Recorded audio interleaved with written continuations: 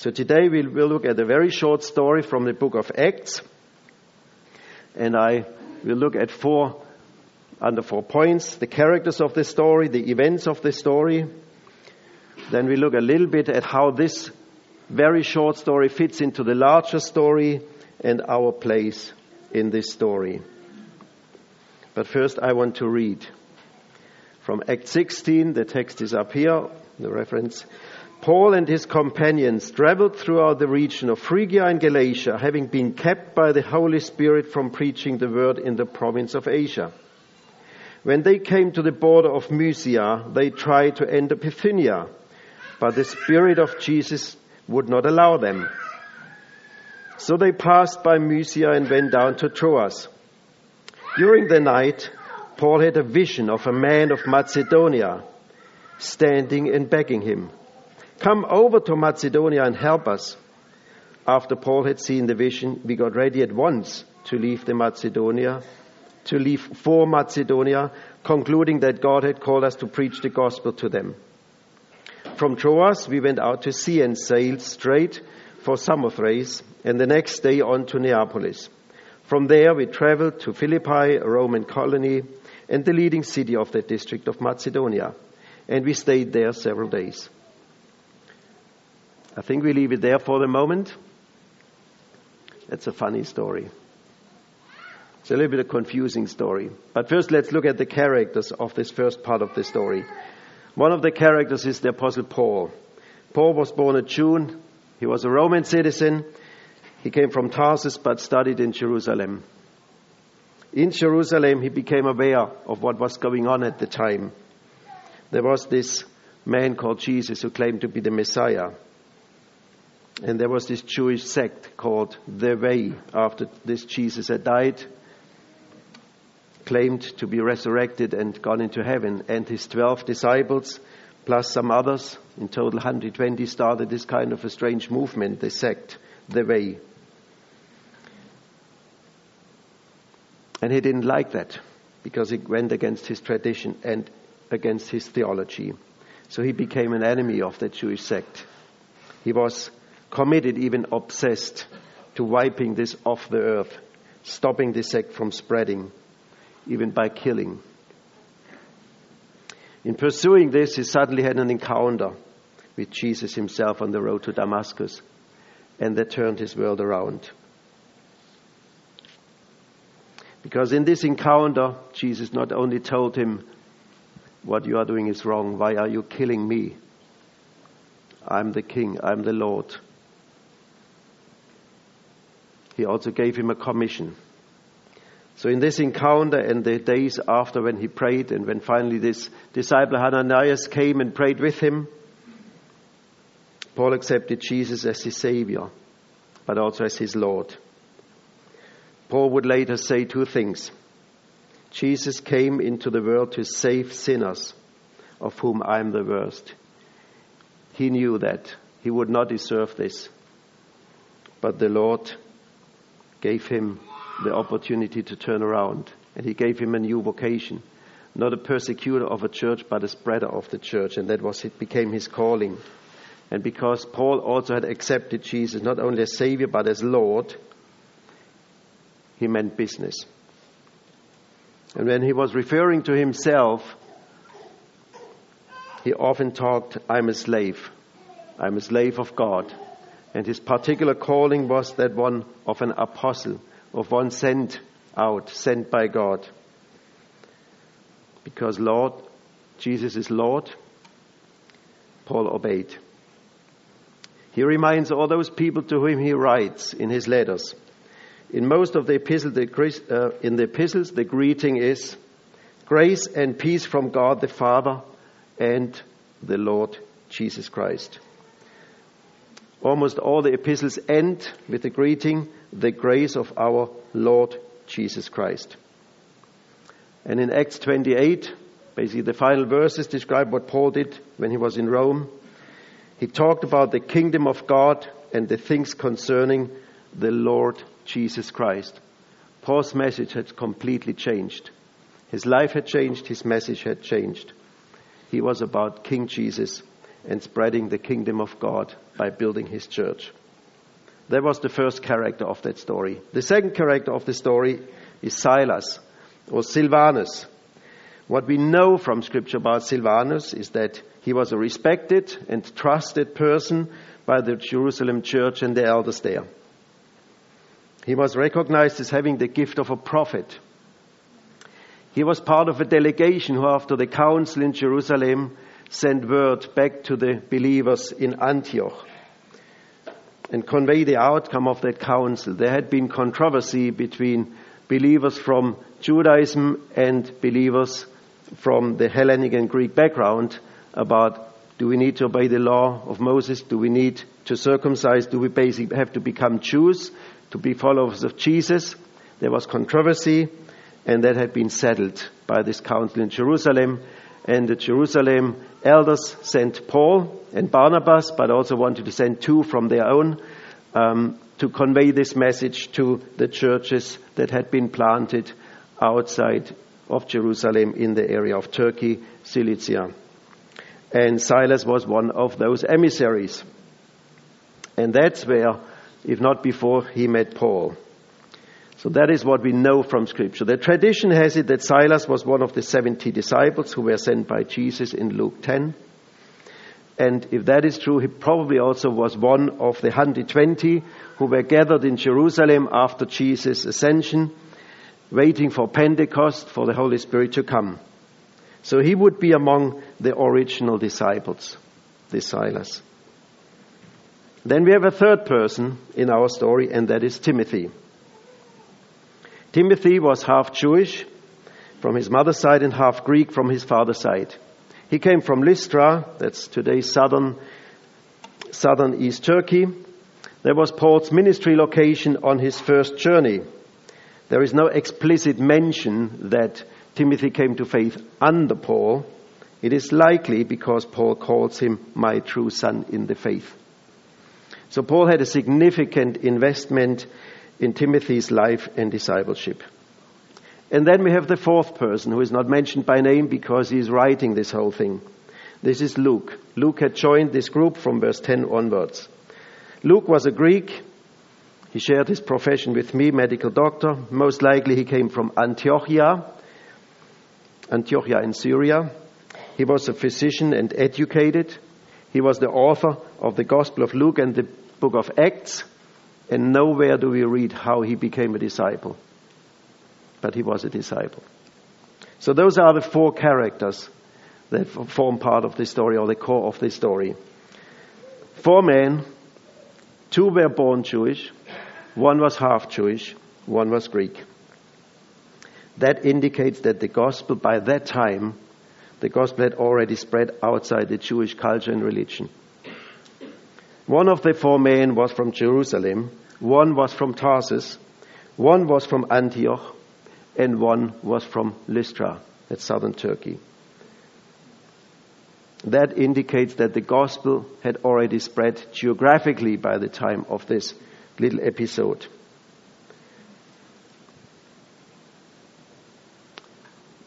Very probably we have one of the original disciples in this group. We would call him a first-generation a believer. And the rest had come to faith through somebody else. So that would make them second and third generation believers. Because the gospel had already spread from one person to the next, to the next, to the next. So we already see the generational spread of the gospel from one generation of disciples to the other one. In those 4 men, we therefore have already quite an overview of how God wanted to build his kingdom. He wanted to build his kingdom and spread the gospel and build his church geographically, over cultures, and through multiplication, through several generations, through the reproduction of disciples over generations. Those are marks of the spread of the kingdom. Geographical, cultural, that's why we have missionaries who go to other cultures, who go to distant places, but also generational in terms of reproduction. Those who believe make others disciples, who then make others to disciples. That's how God builds his church. Those were the 4 men. What happened in this story? This is not an ordinary travel story. This is the story of a journey in the service of his king, of the majesty, the king. Paul was called to be an apostle. He was sent by the Lord to bring the gospel of the kingdom where it was not known yet. That was his calling. This calling had been confirmed by the church in Antioch in Syria. This is just above Caesarea up there. On his first journey, he was together with Barnabas. Paul had seen churches being planted in different towns and cities in southeastern Turkey. They came as far as Antioch. So that is basically the spread, where the black circle should be. On his second journey, Paul and Silas visited those places and took off from Lystra the young disciple Timothy along, and their plan was to continue the spread of the gospel into other parts of modern-day Turkey, because God's command was, make disciples of all nations, be my witness to the ends of the earth. And verse 6 mentions the target area. Okay, forget about the black dots, because they should have been somewhere else. But that's what digital data do to you at times. They reformat each other. So, where would have been, maybe we take this off, otherwise it gets confusing. So verse 6 mentioned the target area, the west coast of Asia Minor. That would have been Ephesus, down there. Ephesus is one of the urban centers of that region because the gospel was to spread further west. Let's take the slide down. But something does not feel right on that journey. The Holy Spirit hinders them from preaching in the province of Asia. That was this text says. So they changed their plans. They travel via Phrygia and the Galatian region. They swing by Mysia and from there aim to Bithynia. Bithynia, while this thing is up, is at the Black Sea coast. So they said, okay, if we can't go west, let's go north. And again, the Spirit does not allow them. Now that is confusing. We go because the Lord has called us. We want to spread the gospel, and he says, no, where will we go? What's going on? This is confusing. Sometimes we want to do the Lord's will, and we only encounter closed doors. What do we do? Paul and his team understood that it was God speaking to them. I don't know whether they were tempted to sit still, send a letter to Antioch and say, okay guys, we need a week of prayer and fasting because we encounter closed doors. Please pray that the doors would open to Asia, to Ephesus, or to Bithynia, because we feel the Lord wants us to go there. Maybe they did not have the luxury of sending a quick letter and gather all their prayer support. They must have prayed themselves.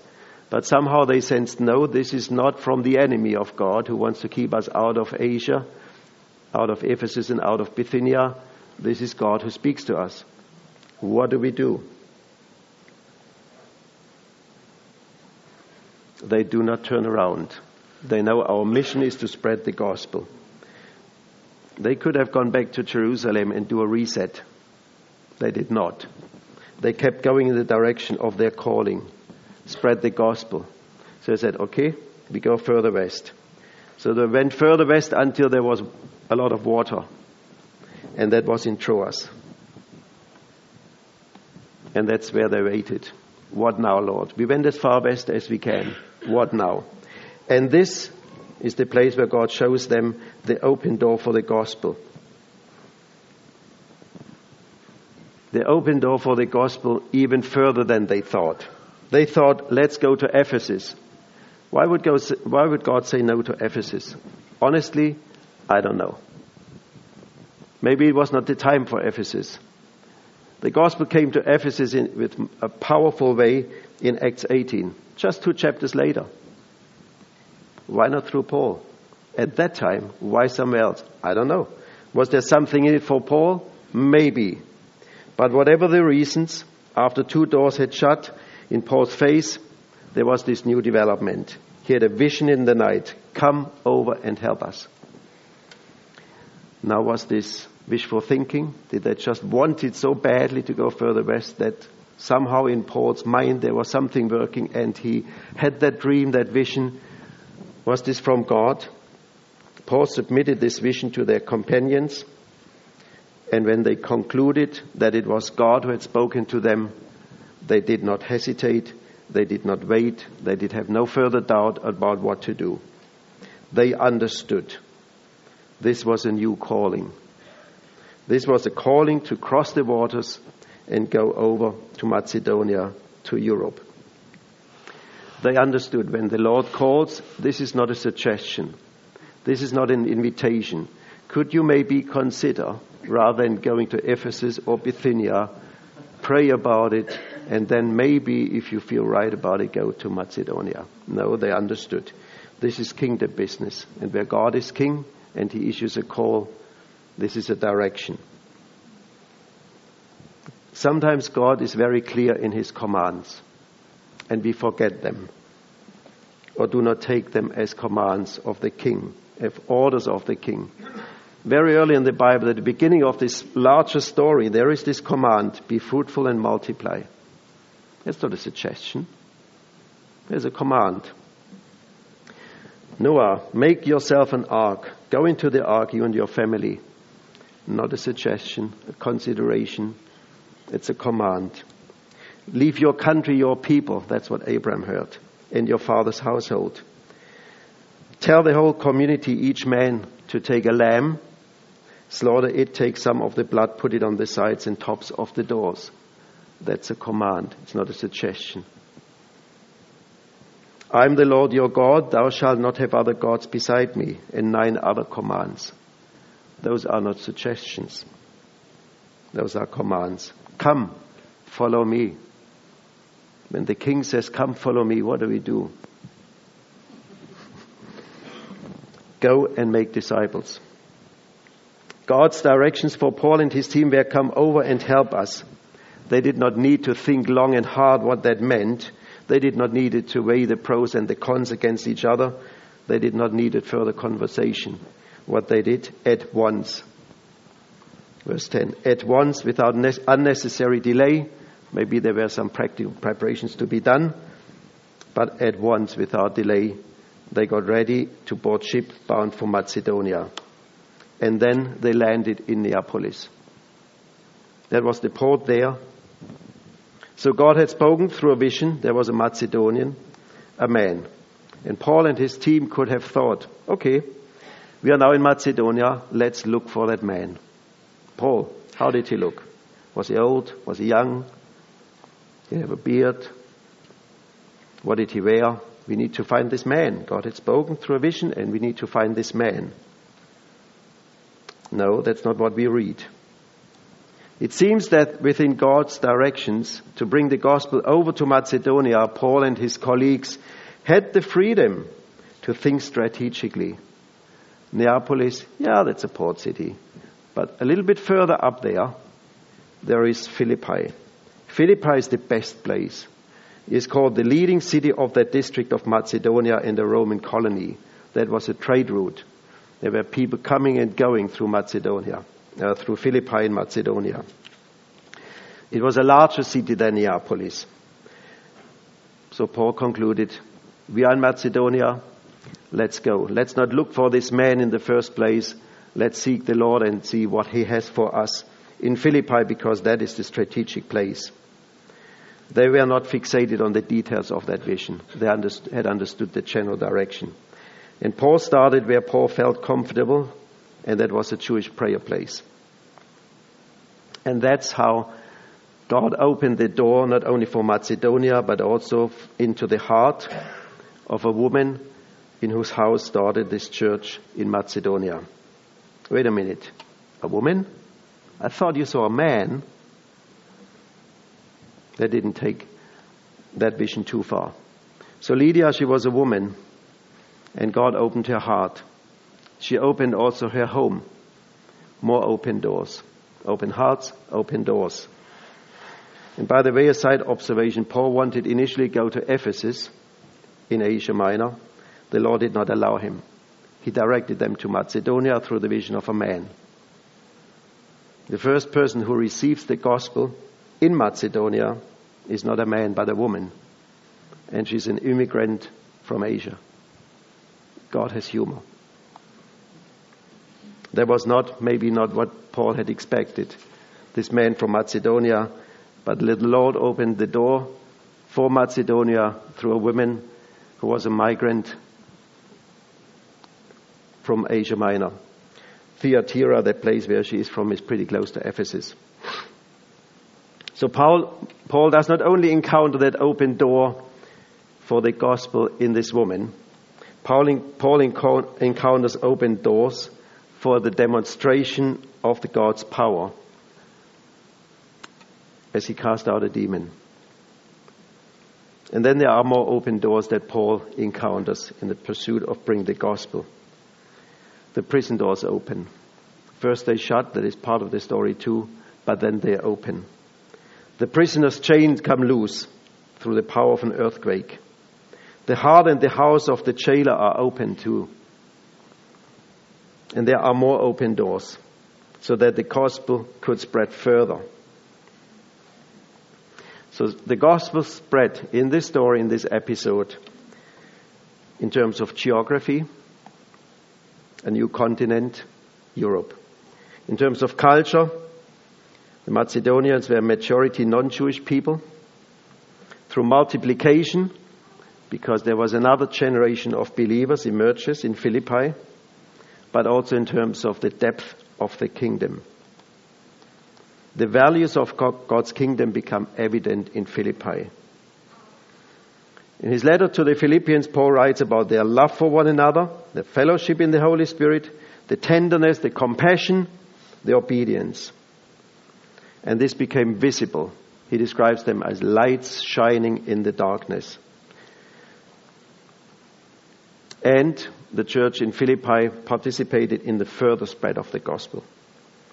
Paul talks about their partnership in the gospel from the first day on. He mentions 4 of his co-workers from Philippi by name: Euodia and Syntyche, Clement and Epaphroditus. And they contributed financially for his support from the early days on. God opened the doors for the gospel to a new place, and what the gospel did there. We see all the marks of the spread and the advance of God's kingdom and the gospel in this little episode. It reaches a new continent. It reaches a new culture.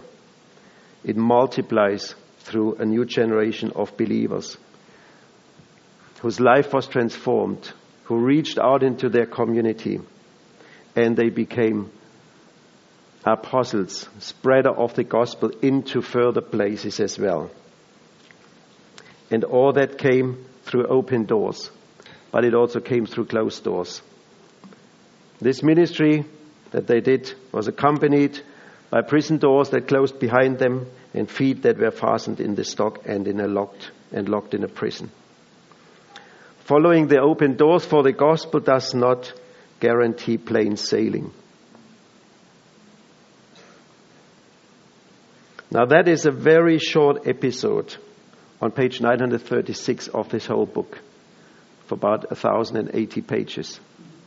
The whole story in this book, from beginning to end, is about God's kingdom spreading and God's kingdom being fulfilled. Because with Paul's visit there and with the opening for the gospel through Paul and through Paul's ministry, and when he died and his ministry finished, this story did not end.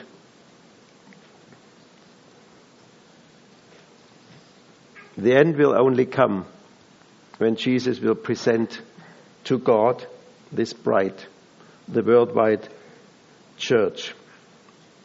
The end will come, says Paul in a letter to the Corinthians, when Jesus will hand over all authority to the Father and present him with the bride. Here, Father, here is your kingdom. Here are worshippers from all nations, from all languages, from all tribes and peoples, including your people Israel. They will worship you as king. They are 100% loyal. The fact that I'm here today is part of that story. The fact that you are here today is part of that story too. Because after Paul died, there were generations of missionaries who brought the gospel to other places, including to the Huns and to the Germans and to the Celts. And finally, the gospel found its way to Steinbach through your forefathers, who brought it with them to this place in the prairie. But still, the story is not over. There are still people in Steinbach whose doors are open for the gospel. Yes, your doors here are open too, for them to come in. But I said in the beginning, church is not only going to church. Church is also about church on the go. So you're going and looking for these open doors is not simply about inviting people in. Your going is about going to those places in Steinbach. Maybe geographically within this vicinity there are new families, new social spheres, people of different cultures, spreading the gospel and building the kingdom numerically, more disciples, but also with a deeper impact through transformed lives. And it has to go beyond Steinbach too, because there are still over 4,000 peoples who never had a chance to hear the gospel. Some of them are Muslim people, some are Hindu peoples. There is still enough to do for a lot of those messengers, like Paul, like others who are called by God, who when they hear the call do not consider this a suggestion, maybe a great idea, but say, you are my Lord, you are my God. If you call me, I will go. True disciples who declare Jesus as Lord and King, what we claim to be, we are called to follow. Let us go where he directs us. And let us not pursue our own little trips around Asia Minor and think we need to push through this door when it seems, no, this door is closed. Sometimes we get stuck in our ideas. Paul didn't get stuck there. Paul kept going until he heard a clear call and direction, go. And then he was willing to give up his original plans and go. And the Lord confirmed it, because it's the Lord's heart that all will hear. Shall I close in prayer? Father, thank you that you have given us this book with this great story, and thank you that you have given us people like Paul and Silas and Timothy and Luke who were in this before us. Father, I thank you that they listened to your call and that they did not consider it a suggestion, maybe a great idea, but that they understood this was from you and they had to go. Thank you, Father, for the open heart of a Lydia. Thank you, Father, for the open heart of a jailer. Thank you, Father, for the open hearts of those who came to become believers before us. Thank you, Father, for those who shared faith with us. And thank you for opening the hearts, our hearts, to the gospel. Thank you that you have come into our life. Thank you that you have come to be our Savior. We also want to accept you as our Lord and our King. And we want to be part of your mission to build your kingdom here on earth with an impact that changes the landscape and builds this crowd that will one day be before you on your throne and worship you from all nations, all languages, all tribes.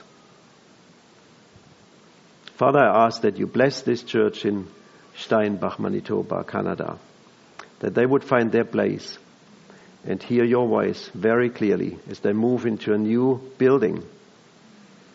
Where else you open the door for them, you must have other doors that you have prepared for them to walk through. Father, I ask for your leading and your speaking and for obedience, so that your name be glorified. In Jesus' name, amen.